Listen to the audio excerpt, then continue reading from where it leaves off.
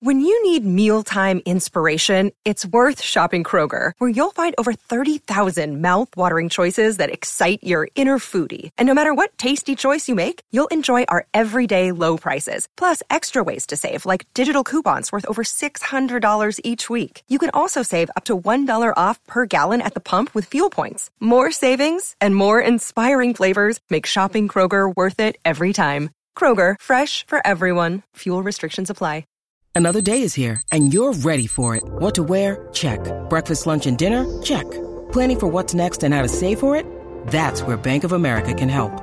For your financial to-dos, Bank of America has experts ready to help get you closer to your goals. Get started at one of our local financial centers or 24/7 in our mobile banking app.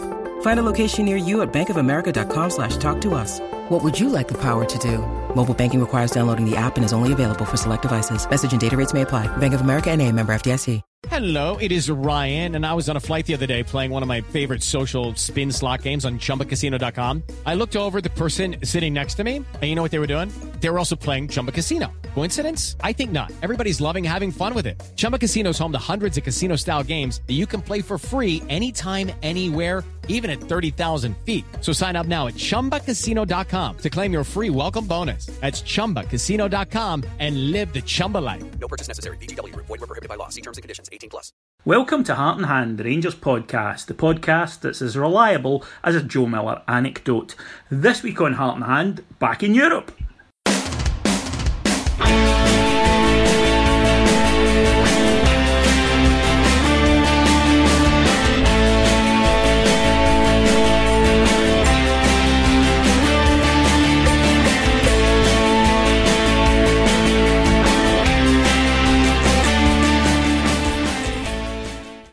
Welcome to Heart and Hand, the Rangers podcast. My name's David Edgar, and in a debut more exciting than any that can have been seen at Ibrox on Thursday night, it's Cameron James Bell season bow. Hang on, I've got a steward's inquiry. Why so? I thought you had said to me we weren't doing H&H any longer. This is now the Hearts, Glorious Hearts, Kyle Lafferty podcast. Did I say that to you, or did that something you dreamt? I get confused between the two. So let's talk about how down at Tynecastle he died. Great to see the Glorious Hearts back in action, etc. Is that you changing colours now? Are you maroon?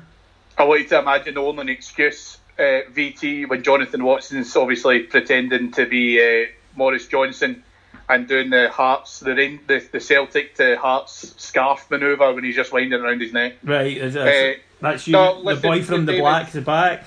Exactly, and you'll be obviously pleased to know we've been celebrating Kyle Lafferty playing his football back in Scotland with a series of orange walks across the course of this last weekend. Fitting tribute for a man who basically epitomises world football at the moment. This is the bit that I only have to say every so often, but the views of certain contributors and the words of certain contributors are not those of Heart and Hand, i.e. me. And it's good that those anecdotes for me don't involve bin liners, rape, etc. I can't wait till Big Bruno Alves puts him into the middle of the enclosure just to see the look on your face. I hope I catch him. You remember last season when that guy ran out with the ball? That'll be you trying to shove Kyle Lafferty up your jumper. No. But in all seriousness, welcome back to Scotland, Kyle. I'm sure you'll be absolutely shite, hence the reason why we didn't want to sign you. He'll be fantastic the last 6 weeks of the season, same as usual. It'll be between us, the Hearts and Celtic for the league, and that's when it becomes a real problem. Yeah, as his Hearts come from 6th to second in the last 3 weeks due to Kyle getting 15. But instead of old Rangers players, let's talk about new ones. We saw several debuts and returns as well for players of long-term injury in the match against Progre Niederkorn. Not a team that had much experience of before Thursday night. Rangers dominated the match. It was typical early season fare, sluggish, getting new players back into the groove. Shape looked different, looked like a 4-2-3-1, although it was fluid. and never really in any danger, but lacking sharpness in the last third, and 1-0 by a goal by, of course, the old warhorse Kenny Miller. Yeah, so I mean, you could have put your mortgage on it and been Kenny Miller that would have scored the goal for us. So, irrespective of the new signings, it's still Kenny that comes in and does the business. But I think it had almost all of the feel of a pre-season friendly. Yes, it did. You're right. There's not a lot of sharpness there. I don't think. How do I put this in a nice way? I think those of us, being reasonable, didn't expect a World Cup winning performance. However, I have seen and read about the fact that people are just so pissed off that we didn't smash them 6-0. Yeah. I'd love to smash everyone 6-0, but I expect that to happen in June. No, I don't. No, I totally agree with you. My coupon was for 2-0, and I thought it would be a game that sort of transpired the way it did. That the thing is, people forget, and it's odd because you think we would have learned this over the last few years in lower divisions, that one thing in world football most sides are good at, no matter which level they play at, the easiest thing to coach a team to do is to stick a bank of 5, a bank of 4, and then one guy running about as a chaser. It's the easiest thing to coach a team to do, and obviously a better team will always overcome that, but unless you're a really skillful side, then you can struggle because there's no room, there's no space. You're relying on people showing either really crisp passing or great bits of individual skill. So I thought it would be along those lines, and we should have won by more goals than we did. We missed a few gilt-edged chances in there. For me, you're absolutely correct. It was about getting people to get game time into their legs, giving guys their bows at Ibrox so that they got used to it. And there were over 48,000 there, a record incidentally for this round, another record for our fans. And you have to kind of try and take the positives from a match like that rather than going, we didn't win 6-0 there from Luxembourg, their pitch. It doesn't work like that. But the plus points, first of all, as I would say, we handed out several debuts. Cardoso, Dalcio, Ryan Jack started. Off the bench came Morelos and Candeas. And there were returns, long-term returns for Jordan Rossiter and Nico Kranjčar. And I want to talk about the last two names there first, Cammy. It's a cliche, but it's true that sometimes it's like signing a new player. It's like signing two, because I don't know about you, but certainly in the back of my mind when I was thinking this season, neither of them really came into it. And I know that's not the case for everyone, especially with Rossiter, but I had sort of went, no, if we get him, we get him, and that will be a bonus. I'm not counting on him. So to see him come on and have some nice moments, some really good passing, you can see what's going on there, and to get an hour out of Nico where fitness remains, I can say he's never going to be an athlete at this stage of his career, or a box-to-box player, but some of his passing was absolutely wonderful. And yes, he had time. He was up against a team that gave him time. I do understand that. But where he can be useful, I think, are in matches like that at Ibrox, when we're playing against a team that pack out the defence. There's not a lot of space, and you need someone who can, the old cliche, thread the ball through the eye of a needle. So I was quite impressed by the two, the one performance and the other cameo that we got from those two guys. So far be it from me to be a bit of a revisionist. I have been vocal on this pod before about my disappointment in Kranjčar's injury before, because I do believe it was systemic of the fact that we bought him when he wasn't fit, and you would like to believe should have been fit when he was in the transfer window, so that he was attractive for a club to come in and get him. And I think the thing is, though, that is always going to be, as you've hit the nail on the head, it's not been an epidemic of his career to date, but in actual fact, as his body gets older, he is not Kenny Miller levels of fit. No. It'd be great if he was, because if he could absolutely run the show. The problem that gives you is that again, playing in Scotland and against the domestic teams in the league that he's going to face pretty soon, he won't get that time. He will be targeted, and if we know that he can be hurt and we can take him out of the game, that will happen. Yeah. And I think that the big thing for that is, and what we need to focus on him being able to try and do, is get him as fit as we can make him, because it will speed up any injury recovery time, and by and large it will get the most out of him. I think the thing, and you've kind of hit the kind of nail on the head with the Rossiter thing, I think that it's been good to be able to try and see him come into he has quite a lot of expectation behind him. And maybe we should temper that, don't you think? Maybe we should that's what I was going to say. Give the boy room. I feel a lot. I feel a lot of the post-match discussion has centred around the fact that people haven't said, "Oh, he's a world beater," or "Oh, he's been really poor." Actually, we have, to a certain extent, and we need to make sure that happens over the course of the season. But we have tempered it to make sure that we're not putting too much responsibility on him. We're kind of edging him into it and then taking it from there and giving him that kind of gradual process. Because again, he's and let's face it, he has spent a lot of time out with an injury for any player or at any stage of their career. And so in actual fact, it's about bleeding him back into that and getting him back into it on a regular basis, and how we can almost empower him to get the most out of him, rather than having this expectation if he doesn't live up to it, get straight on his back. Yeah, I think a guy like that is prone, and Nico might be the same, but when you've been out long term, what you're prone to are the sort of knocks, those 2 week, 1 week injuries, just your body getting used to playing football as regularly as it has, because it's been 2 years really since Jordan Rossiter has been featuring week in, week out. So his body will need to adjust that, and that's when you pick up aches and strains. And I think Nico's just that type of guy that it's going to happen with him. So careful management of game time until such times where you go, I don't need to hold this guy back. And one of the things or one of the factors that made me quite happy the other night, we might not have to maybe rush Jordan Rossiter back so quickly, was the display of one of the debutants, Ryan Jack. Now, I think Jack is flowing a little bit under the radar because, he's not as exciting a name as certain others. But I felt, and I saw signs of it the other night, that he could be an absolutely key player for us. He's never going to be a glamorous player. He doesn't play that way. But he's the type of guy you would love to play. I mean, you've played at a decent level. He's the type of guy you would love to play with, because every time one of our guys got in trouble, Tavernier is bad for this, running down a blind alley, he was there just to go in, take a square ball and feed a square ball the other way to someone in space, and kept moves going and kept recycling the ball.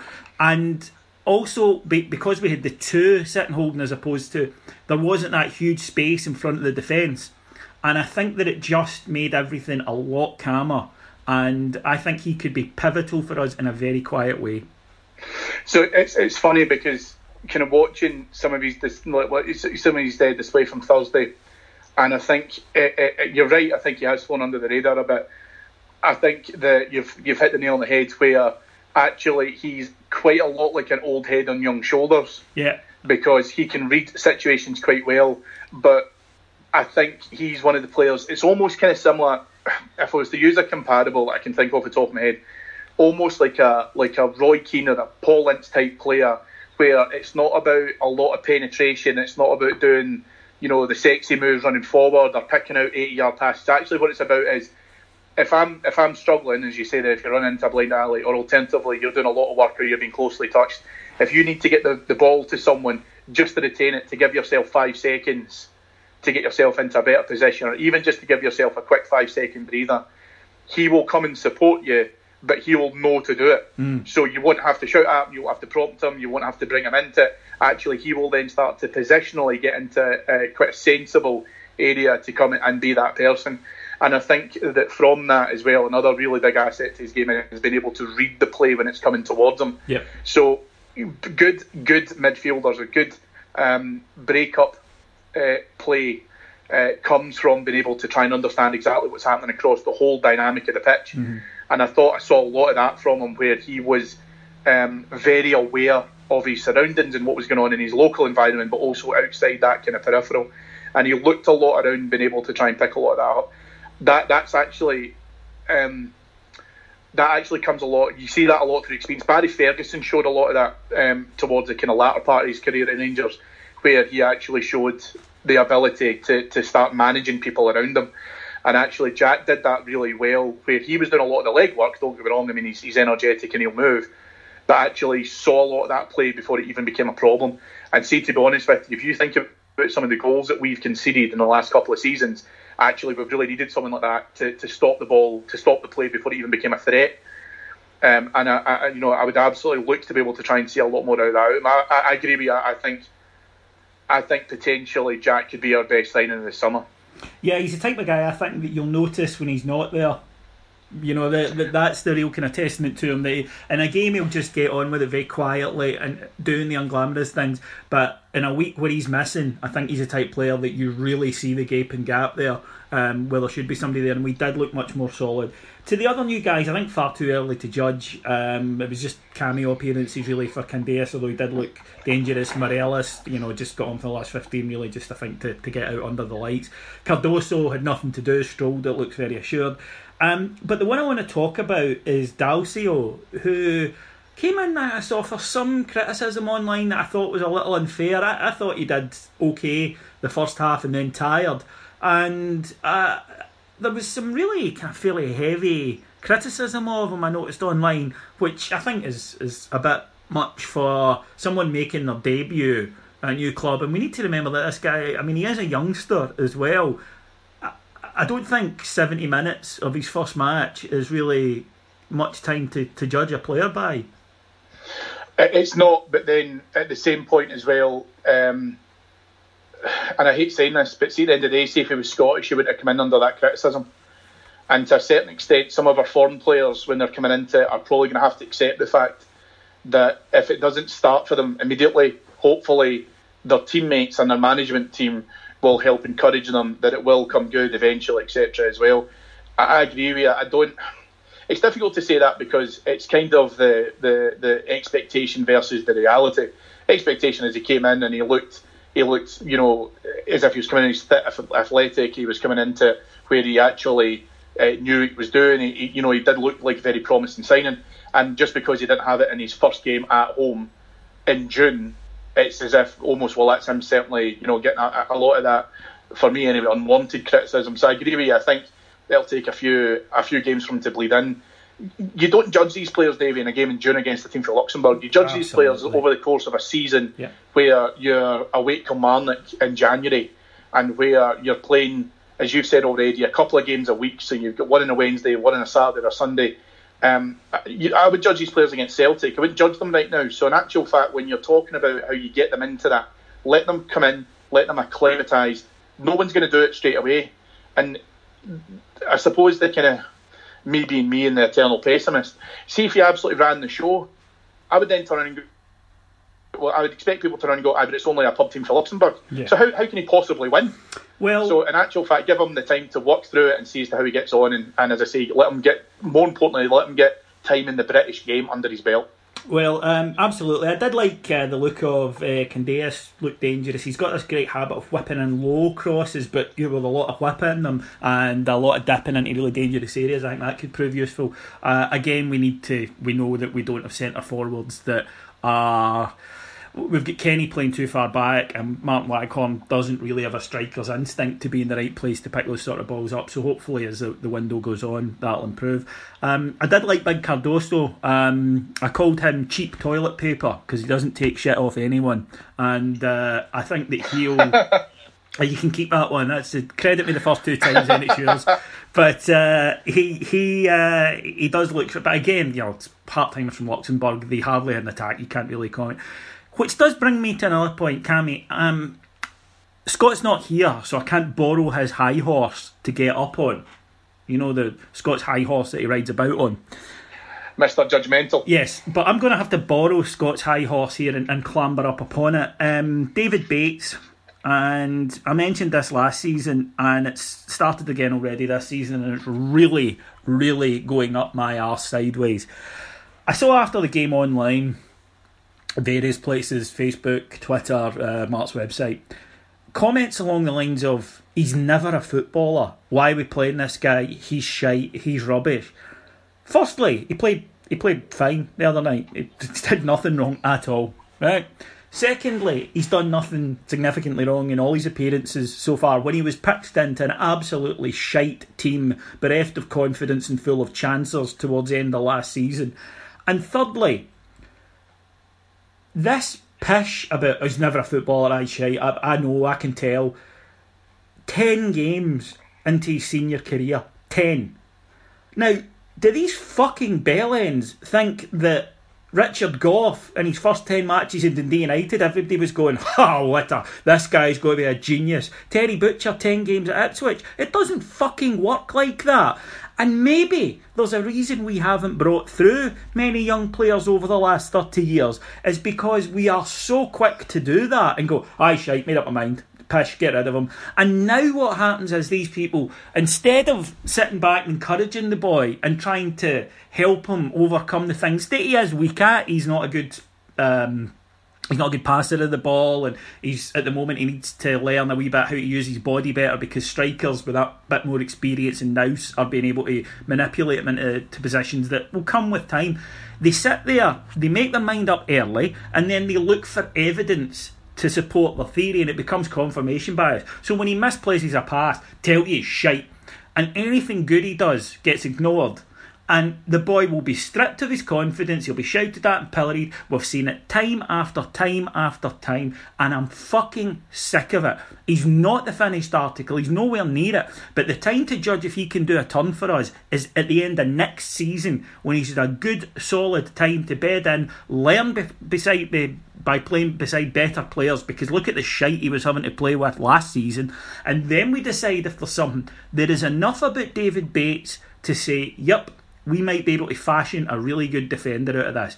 But instead we've got the usual fucking idiots and so-called experts going, nah, he's pish, I know what I'm talking about, that's it, I've made my mind up, nothing he does will change my opinion on him, get rid of him. And then I think to myself, I don't think anything, but I think to myself, maybe that's why we have such a fucking dismal record of bringing through young players.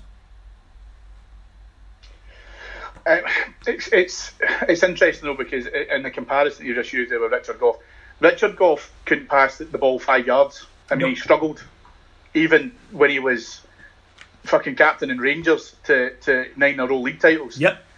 But in actual fact, people don't remember that aspect of his game. People remember him being a leader. People remember him bleeding everywhere for the club and all that.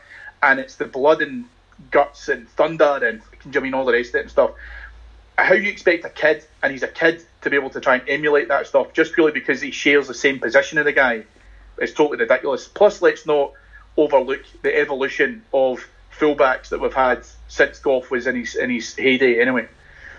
Your problem with this, right, more than anything else, and I don't know if Bates is the best example of it, but where I do see it more prevalent is within Barry Mackay, when people are talking about the fact that Barry Mackay could play, in the Premiership in England.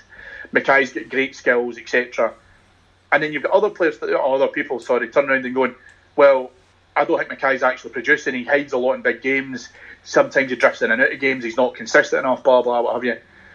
And actually, it can be really a divisive subject. But then you're also at the same point as well where, see if Bates was absolute world class, people would then be turning around and saying, we won't keep him. Yeah, he'll end up getting sold, and somebody will come in and nab him.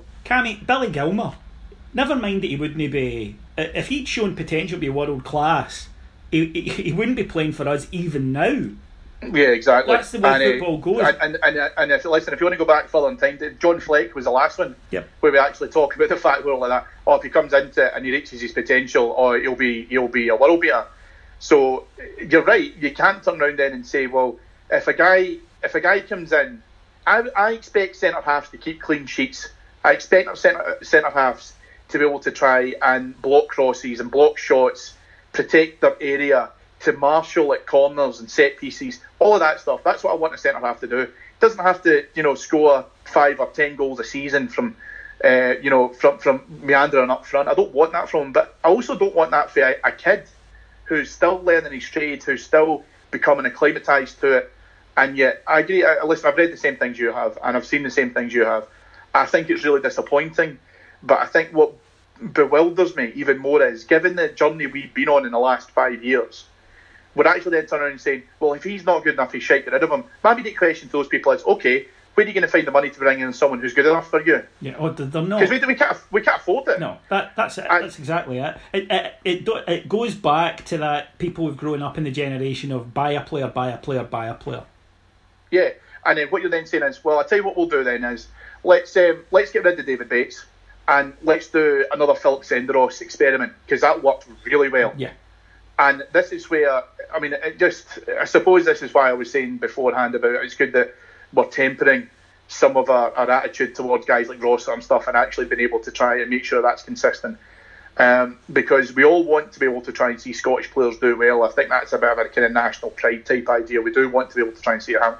But we are fucking quick to start throwing players under the bus if in actual fact that they don't live up to that kind of form of reputation. Bates came in as a gap filler. No one came in and no one heard of David Bates coming through the ranks and saying when that guy comes in he will be absolutely, I mean, he'll be he'll be the equivalent of a multi-million pound signing.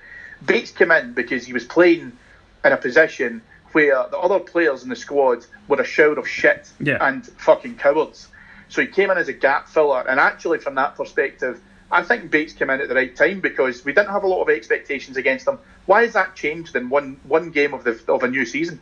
I think what it is that he's raw. He's incredibly raw, and we've lost the patience or the ability as a support. Not all of us. I'm not, but some of us have lost the ability to overlook the kind of the rough edges and see what might be there. For me, I think with a youngster, initially certainly, focus on what he can do. And as you say, Bates can win things in the air, he can tackle, and he's got decent positional sense, right? That's a basis. That's something that a coach can work on and improve, because he has things that are straight off the bat Rob Kiernan doesn't.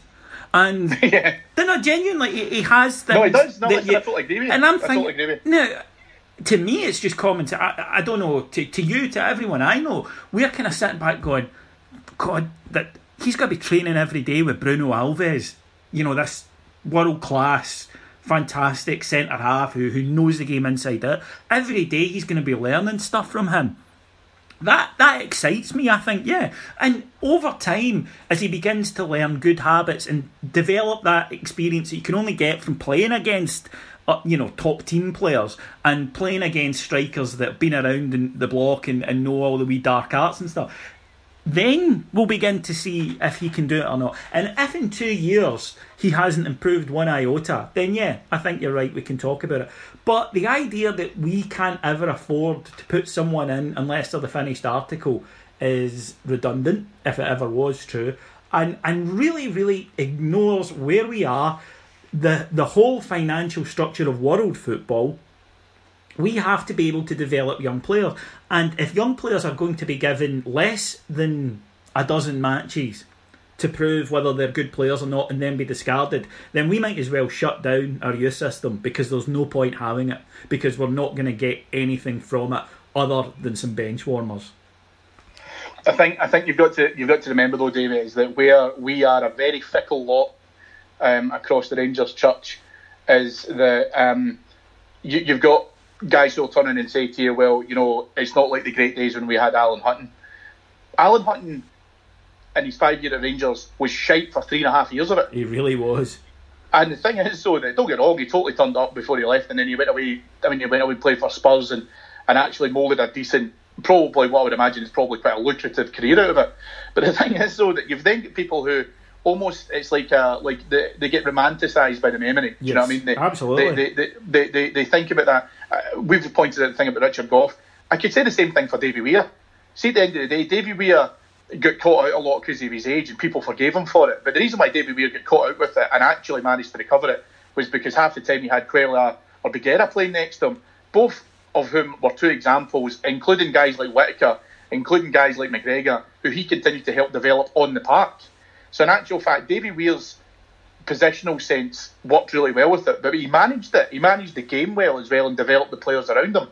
But also because he had help a lot of the time for young guys next to him who could do all the work that he had to do. But then at the same point, all recent stuff with the coaching side to it, Davy Weir was revered by a lot of the fans of our club. And it wasn't because of playing talent. It wasn't because of the fact he came in and he was an absolute world beater. He came in with a wealth of experience, which, if I could speak of David Bates at that stage in his career in the same way that until very recently we used to hold Davy Weir, then as far as I'm concerned, that's a massive asset. And I would genuinely hope the best for Bates in terms of that. So would I. And listen, he might not make it. I don't want to make it sound like I'm saying that this guy's a fabulous, can't-miss prospect. I don't know. I think there's enough signs to say it's worth persevering with, but I don't know. But I'm not going to judge him now. I'm going to judge him at the end of next season and say, right, yeah, you've not done enough. I'm sorry. Good luck with your future endeavours. Or I'm going to say, yeah, done well, and we'll all know by then. But the problem we have is when people make up their mind. I think there's an element of society, not to be too. See, it's like, no, I get that. I think they want to say "I told you so." So and if you're one of these people who starts out with everything shite and everybody's shite, it's the easiest thing to do with a football team, because you say, they're all shite, and then if one of them proves you wrong, well, you're delighted to be proved wrong. So you go, I was proved wrong. That's great. And if not, you get the satisfaction of saying, "I told you so." It's a lot harder to go, do you know what? I'm going to back him until such times as he gives me a reason not to. See, it's ironic that you're talking about this, because we're not long past the anniversary of signing Rino Gattuso. Correct, yes. And I put up a thing about it on social media and stuff as well, because I think every Rangers fan who ever saw Rino Gattuso play loved him. Correct. Right? Because the guy was just absolute passion. And whenever I watched him, I was like, this guy's Stuart McCall. This guy's a continental Stuart McCall. He's brilliant. I just love the fact that he's everywhere. See, when Gattuso played for us, see at times he was absolute fucking dudge. I mean, he really was. There was time, but the thing is, though, that wasn't anything to do with his lack of talent, because now, with the benefit of hindsight, he could turn around and go one of two ways. He was shite at Rangers and developed, or actually, he was a bit unnurtured at Rangers. He learned a lot from that experience. Then he went on to have what some would call a moderately successful career with a Champions League win and a World Cup win. That's a reasonable guy. You'll have two guys in the pub now. I can bet you turn around, and one of them will turn around and say, "I said Gattuso was fantastic from the start. I've always said it." And someone else will turn and say, "Well, I thought Gattuso was shite to start with. He's proven me wrong. Well done." And it's great having that benefit of hindsight. But why not support the player while he's here?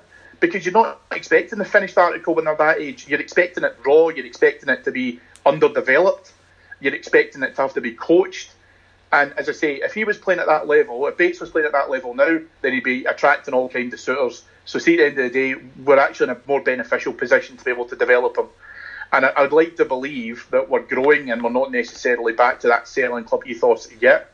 But if someone comes in for a bid of £10 million for him, we'll take it. Yeah, absolutely. But £10 million players aren't going to instantly come out of your youth system, because, like I say, as Billy Gilmour proved, anyone who's got even that potential will get spirited away before they by even a bigger club. Yeah. So you're going to have to take a guy and really do some polishing and really unearth some talents to get them up to that level, and that takes time. Now, speaking of coaching, there's been a couple of interesting things happening around Ibrox Way. The first is, I think, possibly the best decision Pedro Caixinha has made in his time at Ibrox, but he has banned the wearing of green boots. Yes. Well, listen, I agree with you. I still don't like the fact that the grass is green at Ibrox. Nope. But then, obviously, there must be a way. There must be technology now where we can fix that. Well, I always thought Rangers have missed a real marketing ploy here by not bringing out actual blue-tinted spectacles, which you could wear at the game, kind of like a 3D experience, where in actual fact you just saw the grass as blue, and then you could just carry on with the rest of the game. It'd just be phenomenal. Imagine that in your seat. That'd be great. That's genius. I'm genuinely sitting here stunned at how happy I would be if that happened. Listen, do you know what? If he's banned out, great. Do you know what? See, at the end of the day, if it generates a few stupid headlines and all the rest of it, then grand. Which it has, from the straight into the. It speaks a bigger point, though, and it ties into the next part of it. He has put up a lot of slogans and inspirational quotes and whatnot up on the wall, which is a fairly standard part of modern management. It's something that happens in business, but happens obviously with football clubs as well. Mark Warburton had done it. Everybody does it. But one of the things he's done is he changed the tunnel at Ibrox. When you come out, it says "Welcome to Ibrox." He's changed that to read "We are the people." We are the people, which is great. It's a fan slogan and stuff. And straight away you had the bangers, the permit offended, let's just call it as it is, the bigots, the people who are bigots and are always looking for things to justify their bigotry. by saying, oh, that's a bigoted slogan, it means this and that, but it doesn't actually mean what you say it does. It does. Who would know better, us who use it or you who wants to be offended by something? And it's up there with Penny Arcade is sectarian, the Hokey Cokey is sectarian, Pepperami not being sold at Ibrox, green straws, sashes cut into the pitch, all that ludicrous nonsense that gets picked out. Just shite, just tabloid fodder. But it comes back to, we've banned green boots, and it's a funny thing, but it does annoy me. I don't own anything green, right? Why? Oh, well, because you're a bigot. Because I don't own anything green. Disliking the colour green is somehow sectarian or bigoted. It means you hate Celtic. I do hate Celtic, yes. Well, that makes you a bigot? No, it makes me a football supporter who hates another club. Similarly, I have friends who support Manchester United who hate Liverpool. I have Arsenal family members who hate Tottenham Hotspur. It doesn't mean that they are bigoted. It does. It means that you hate Catholics. No, it doesn't. It means that I hate Celtic. You're the one who's drawing that conclusion. How is it okay for these people to hate Rangers, but it's not all right for us to hate Celtic? Why is it all right for Aberdeen fans to get upset that they've got a blue strip? Why is it all right for Celtic, as they did recently when their sponsor put out "Win This Boot," which was red, white and blue, and their fans quite rightly went, why the f*** would we want to win a red, white and blue boot? It's just banter, and only bigots make football tribalism into something bigoted. Bigotry is hating someone because of their creed, colour, religion, whatever, sexuality, right? Bigotry is not going, I'm a Rangers fan, I don't like Celtic, therefore I don't wear green. That's just stupid football tribalism, and it's part of what makes it a game and makes it a rivalry. Like I say, I've got Arsenal supporting relatives who would never dream of wearing a white and navy top because they think that's a Spurs top. Similarly, you won't see many Spurs fans kicking about in red and white top. It's just the way football goes. And to try and make something of that, to try and make it into something bigger, you're doing it to hide your own bigotry. And you tend to find that the people who see sectarianism and see bigotry everywhere, it's because they carry it about with them. It's because it's the first thing they see when they get up in the morning and look in the mirror, and the last thing they see when they're brushing their teeth at night. And they assume that everyone else feels the same way. We don't. I don't like Celtic. It's because they're my football club's rivals. That's all. So it is, but I think probably the slight step that you're missing here is, I mean, don't get me wrong, the hatred that comes from that tribal mentality is part of the reason as to why you, me, Van der Akker, Ian Hall, everyone else involved in it loves the fact that we can champion our own successes, because it can almost act like a bit of a get it right up you to our opponents, but equally because of the fact that we support our club, and if your club stands against my club, then I hate you as a result of it. You have obviously certain factors of that. So, for example, you will hate Celtic more than you hate Aberdeen, you'll hate Aberdeen more than you'll hate Hearts, etc., and it goes down the own scale. But you've got a little bit of a kind of difference here, and the kind of step that I'm talking about that you're missing is, actually, you do that. So you, as being, a sane, well-educated, quite an all-right kind of guy, all right, which is probably the highest compliment I'll ever give you. Yeah, I've got my lap out here, Cammy. Yeah. I've got my microphone in one hand and my lad in the other. Yeah. The thing is, though, that what you don't do, David, is you don't look to the other side of that coin to be offended. No. You don't look at it obsessively. Yes. To actually turn around and go, I hate them so much, I want them to hate me back, and therefore I need to find something to further fuel that hatred. It needs to happen. If that's who you are as a person, imagine the level of your insecurity because of the fact that you need ammunition on a near daily basis and to allow that to happen. I hate Celtic because I hate them. I'll always hate them. I don't care what Celtic do in the future. I will always, always, always hate them but I will never, ever, ever hate Celtic more than I love Rangers. No. And the thing that you've got with that, and that's where that balance is because you're actually turning around to some of these people, and you know, and I know, and I think most of our regular listeners will know of people that they work with, people that they associate with, family members, reading it online, that they will know of followers of a certain club who love to hate Rangers more than they love themselves. And that is where it goes beyond that tribal mentality and that kind of hatred and that, no, I won't wear any green because I don't like it.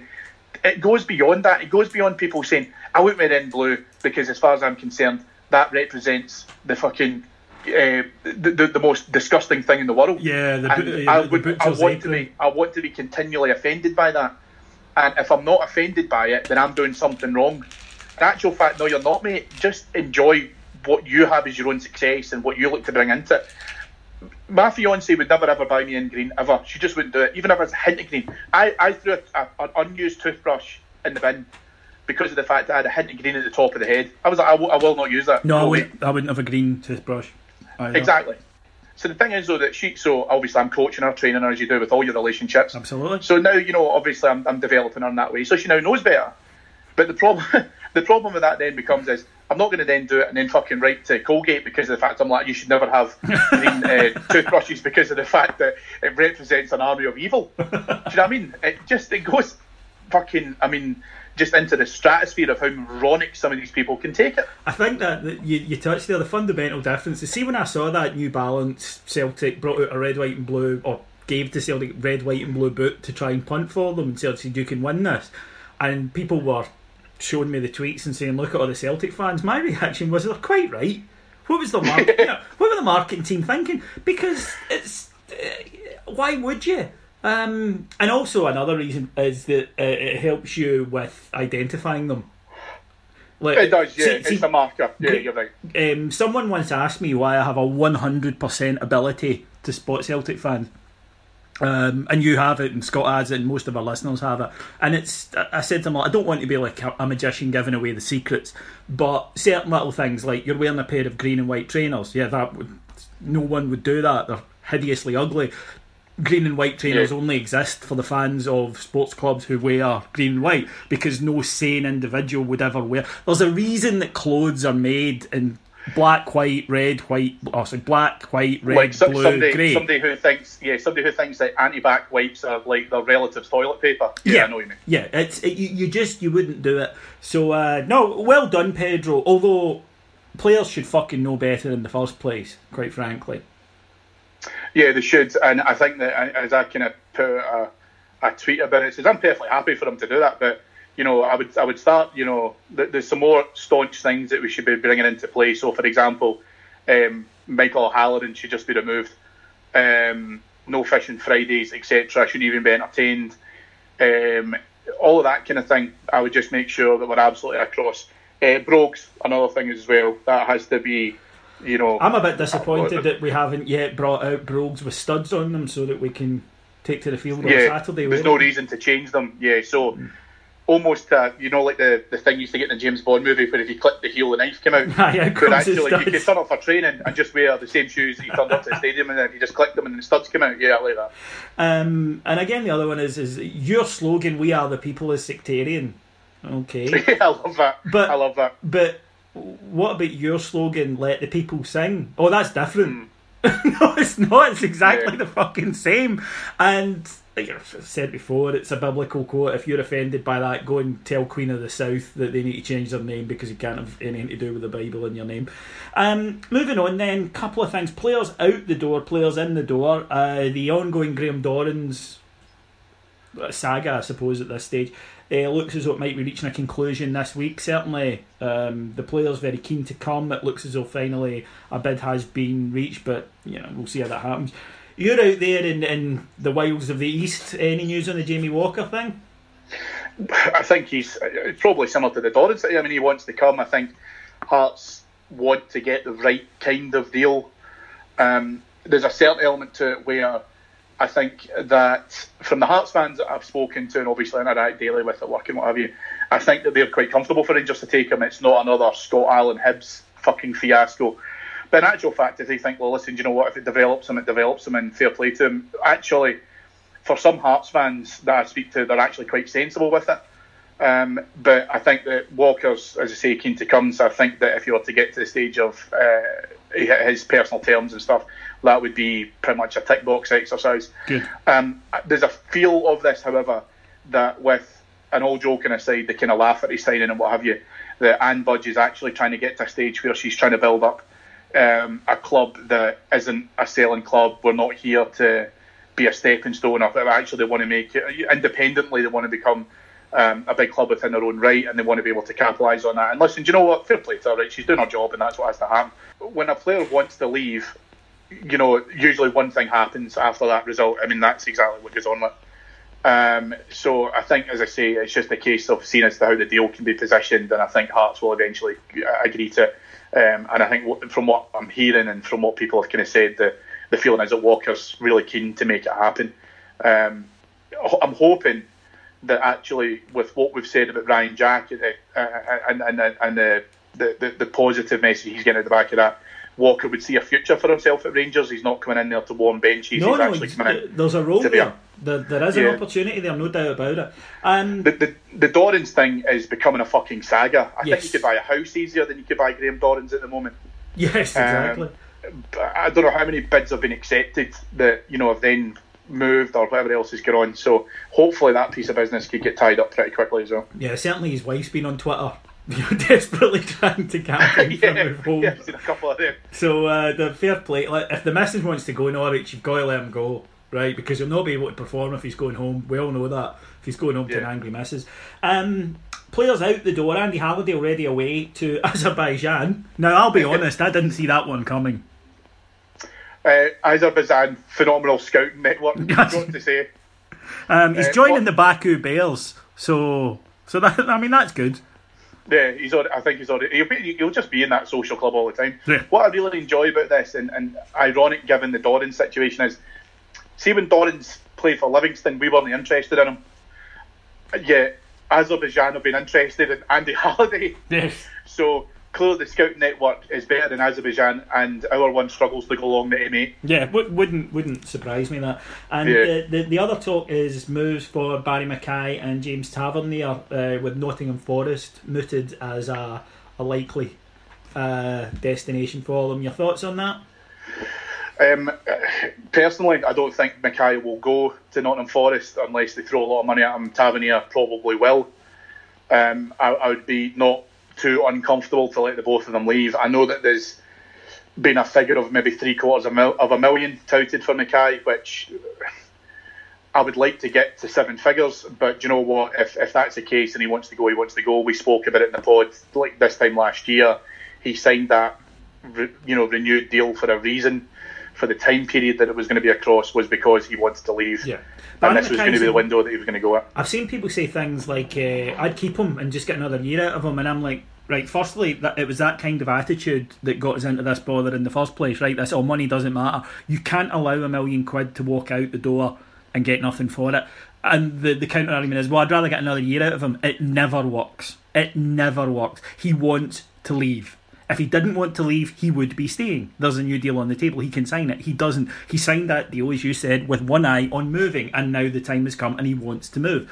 So unless he signs a new deal, he has to be sold. And that goes for everyone. Never again can we go, no, we'd rather have another year out of him. Because the Brian Laudrup example looms large. When a player's head has gone, it has gone. Let them go, get in as much money as you can for them, move on, bring in somebody else, a Jamie Walker, with the money, and move on. That's how football works.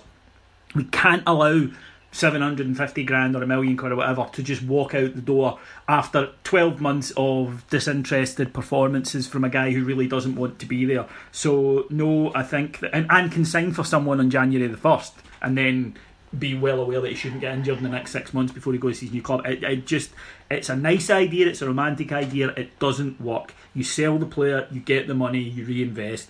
And Tavernier I like, I've said that before.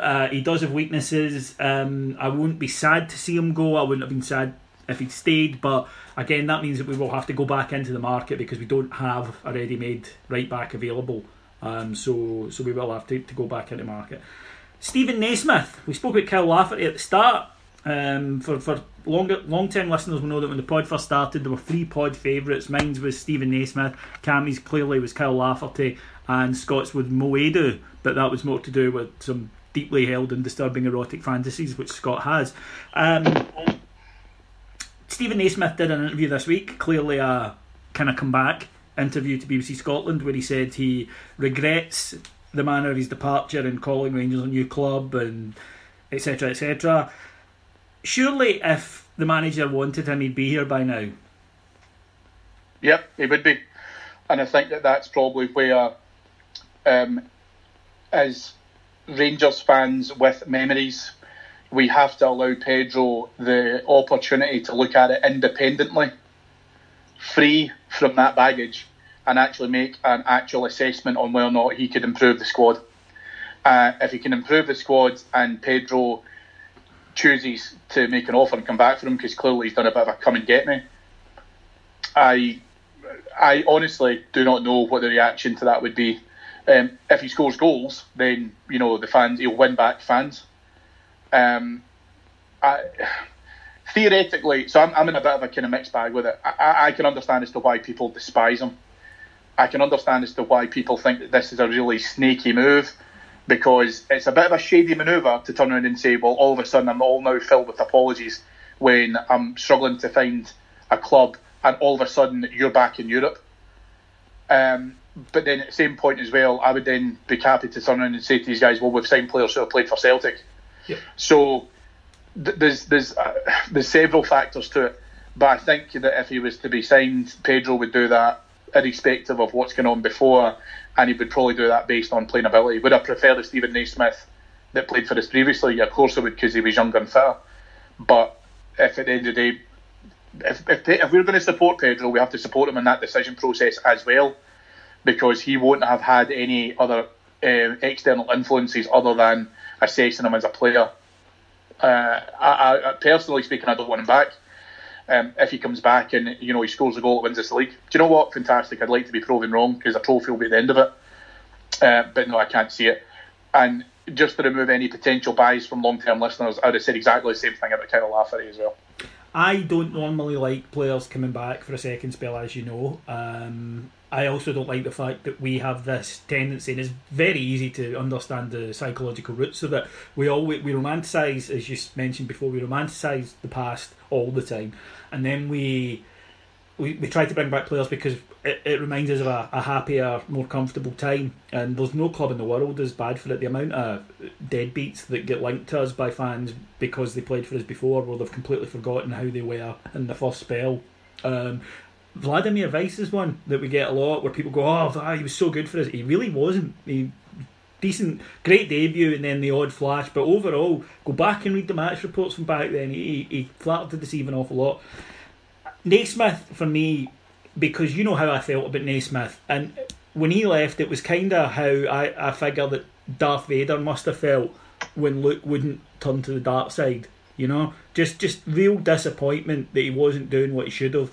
And I have been on record of what I think of him, what I think of his comments, so I'm not going to bring that up again. And all of that stands true, and yet at the back of my mind, Cammy, there's just this wee thing that's saying he is exactly the type of player we need at the moment. And he's not as good as he was 5 years ago, and there might be issues with it and all the rest of it, but his attitude is exactly the kind of thing we're going to need this season. And it is, and I suppose, and listen, you and I will never know this because we'll never have a one-on-one with him or any kind of quantitative time with him. But for that attitude to be right, it has to be there if he signs and it's maintained. Can he have it now and be all apologetic and come with it? He's come hand in hand. If it's going to be the case that he's in, as soon as he gets signed, think, well, actually, this is a cakewalk, and it won't be too much of a problem for me to be able to try and score goals against these guys. That is where I would look to be able to try and judge him, and I would judge him on his attitude as he plays, as we see performances out of him, etc. You have to remember as well, Naismith, when he wanted to be, was a nippy wee bastard. Yeah. And actually, sometimes we've missed a lot of that. Absolutely. That's what I'm talking about. We need that kind of that fighter, that street fighter attitude that he plays with. Yeah, and I think that from that point, if we could get that out of him and he still has that passion and that fire, then yeah, you're right, it would be an asset to the team. I would like to see some more of that from our own players. At the moment, it should need the injection of Naismith to be able to try and come into it. But then at the same point, if he's going to help us win games, then it does dial down to, is he an asset to the team? And if he's an asset to the team, then sign him and then get him there and then see what goes on.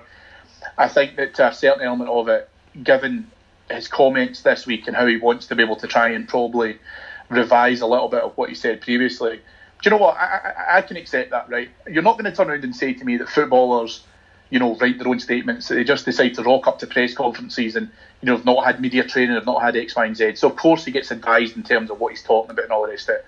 And do you know what? If he comes round and he says, well, listen, I was misadvised, this is what's happened, he will never be the first footballer, whoever says that. The problem I've got with this is that if he was to then do that, I would assess him on how he plays, not what he says, but how he plays and how he comes across and how he actually, I suppose, whilst we want that enthusiasm and we want that injection of fire, I would also expect some maturity from him now, because at times he was immature. So has that improved his game? Has that improved him as an all-rounder? Where can we see that out of him? And I think that you can always tell at the pitch. You can. I couldn't care less what he says off of it. But then at the same point, I think he would win Rangers fans round if he scored goals.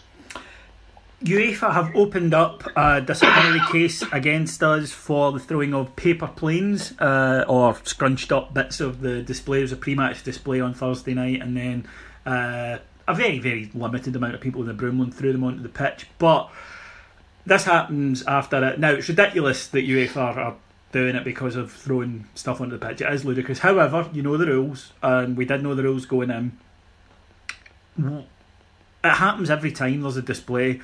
What kind of fucktard mentality goes, I have a piece of paper, I will make a paper aeroplane and throw it onto the pitch, and people will what did he expect? People will turn around and go, did you just throw a paper? Did you just make, hey everybody, you made a paper plane? You're fucking hilarious, big man. Seriously, what is it with these people? This is why I should be allowed a fucking taser and be able to just walk about and go up to people Judge Dredd style and just, and what did you do that for? He's a dick, right? And so on, I'm like, oh, he's a dick, he got tased. That should be a law. I'd vote for a party that let me do that.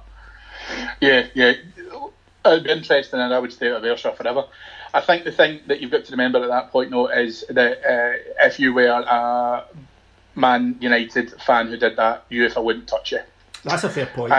And I think that the thing is, though, that I don't think for a single minute anyone who threw a bit of paper on the park at Ibrox on Thursday actually thought for a single minute, oh Jesus, this could impose a UEFA sanction. No one cares. No one cares about it at all. If you want to look at how much we genuinely care about UEFA sanctions in this country, look at that mob across the city. They do not give two fucks. But then at the same point, you're right, it's moronic. But listen, do you know what, David? You're never going to calm these kind of things. People will do these things. You would do with tasers. Yeah, you would do with tasers, but actually you're thinking too low scale. What you need to be able to try and do is when you're Director of Security at Ibrox and your future role kind of coming up, what you need to do is electrified seating. So if you see some wee dick kicking the back of somebody's seat because he's 5-year-old and it's his first game, and you're like that, I'm not having that wee prick. Row D, 1, 2, 3, 4, 5. Row D, 17, Courtland Rea, buzz. And then that's when, obviously, they then get an electric shock through the seat. That's what you need to think about. Think bigger scale, my friend. Cammy, that is genius. I mean, that is... You're flying today, mate. You're flying. That one is... The only issue I could see that if I did have that power, Scott wouldn't get to sit down. He would be just dancing, one of the in the Old West. Yeah, but the Old West used to shoot at their feet to make them dance. It would be like that. Yeah, it'd be like the Simpsons, the family therapy episodes where they're all just buzzing at each other and all that kind of thing. Yeah, but obviously you would disconnect yours from the mains. Of course. Now, Cameron. I think that's it. So, but you can't contain that type of behaviour to the paper throwers. You know what I mean? It's people who fucking get up every 2 minutes for a piss. Yep. Go away and get 8 Cokes, then funnily enough have to go for more. Yeah, get rid of these people. Just buzz them out of the stadium. Cammy, today has been almost an hour of, let's face it, just build up for the real story this week. The real story this week, as everyone listening knows, and has just been killing time till we got to it, is Joe Miller's 1990 travels in Northern Ireland. Now, Joe Miller, Moby Dick. We don't normally do a Sport Integrity Award when Scott's not here, and nor do we normally only have one candidate. But this week, and in fact, I'm actually going to create a special Hall of Fame wing for Joe Miller's quote. For those of you who don't know, who've been living on the moon, like Joe Miller, yeah, first man on it. Joe Miller did an article As you may know, Linfield have drawn our unfortunate neighbours from the east, or potentially have if they come through their qualifier.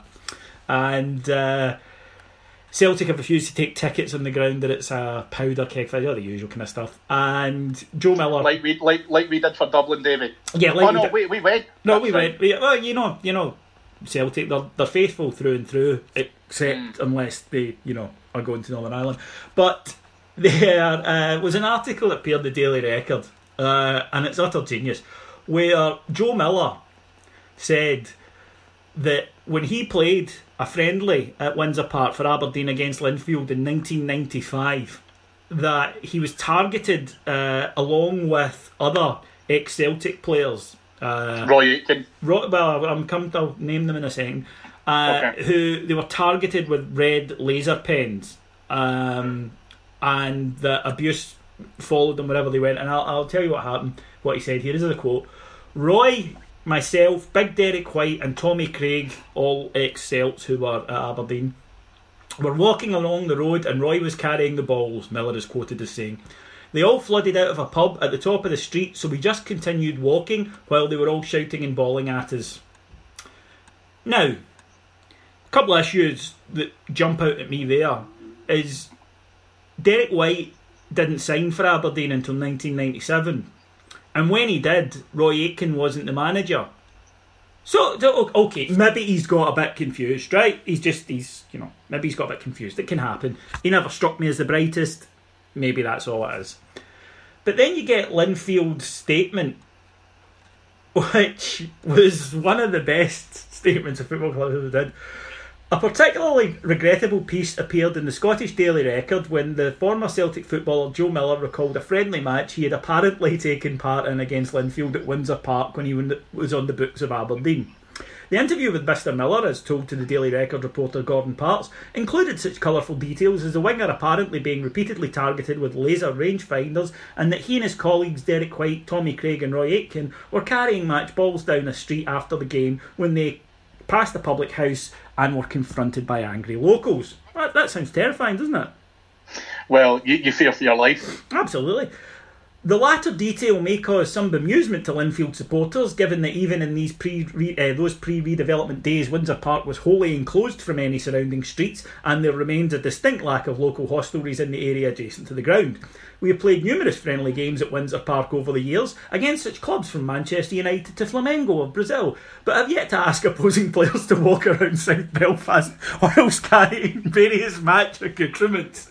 Oh, that's fucking genius. Right.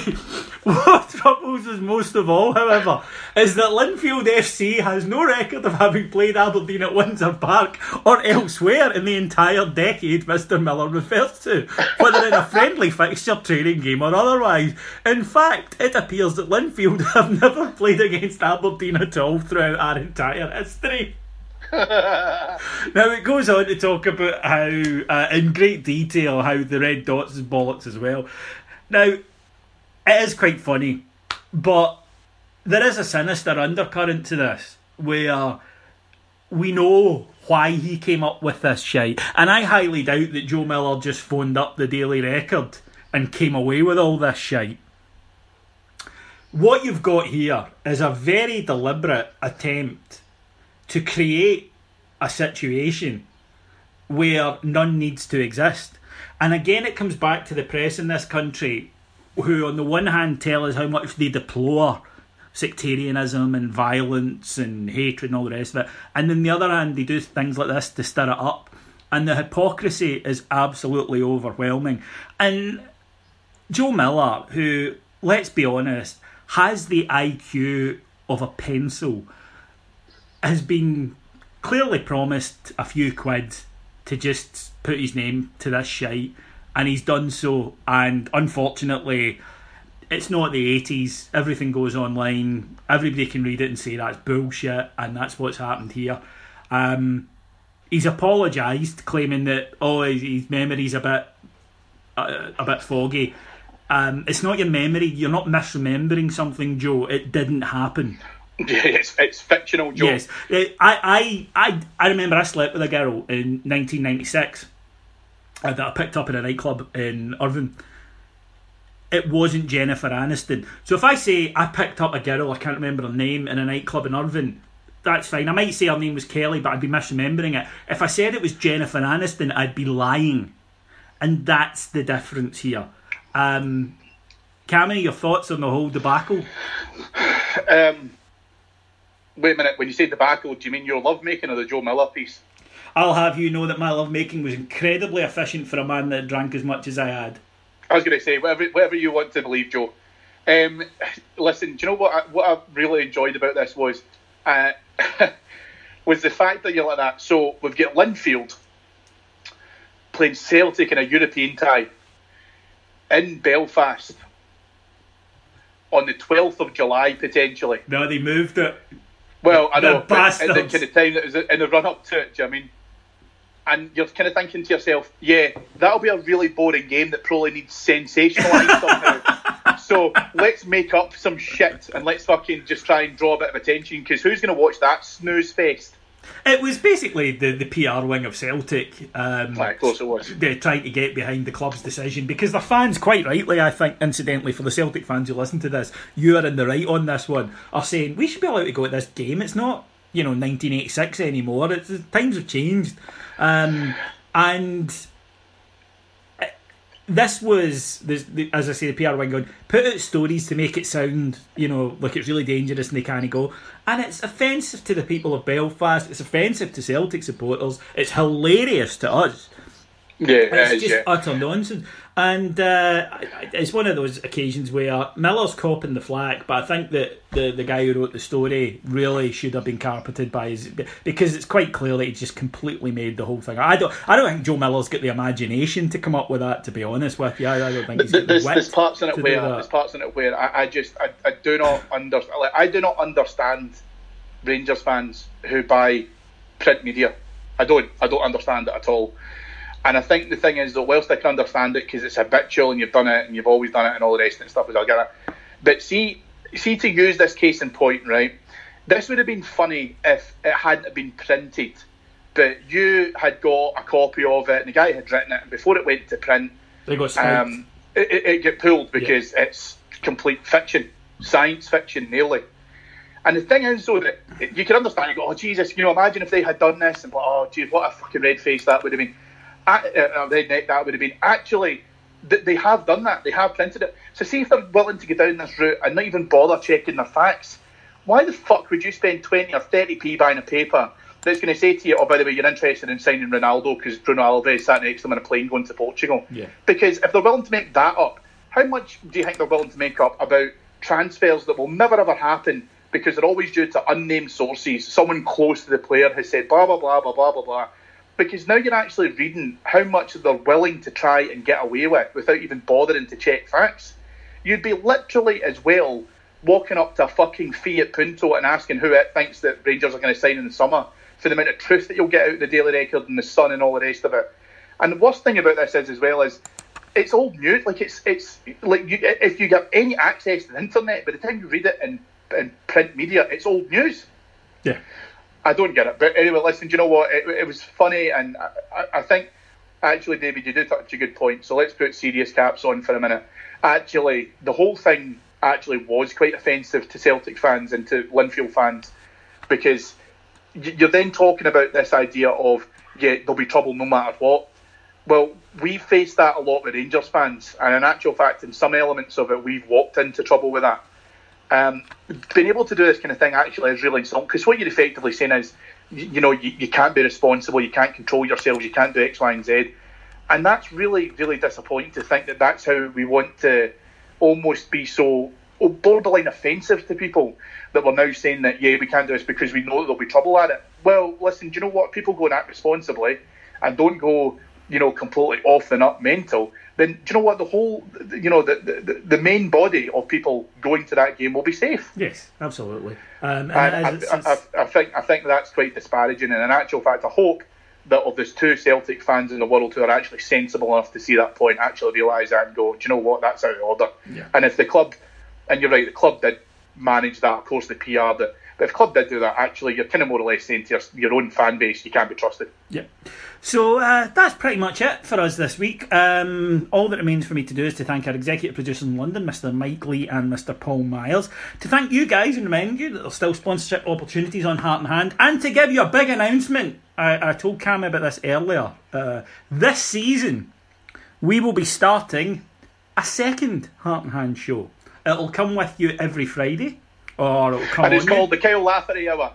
It's called the Match Preview. It'll be shorter, but it will have a full preview of this weekend's match, and it'll be delivered to you every Friday or Thursday if we're playing on the Friday. So that's something to look forward to. Won't happen this week because we're not playing at the weekend. So thanks to my guests this week, Mr. Cameron James Bell. David, it's a pleasure as always. Thank you very much for listening. My name's David Edgar, and I'll talk to you again this time next week. Cheers, bye.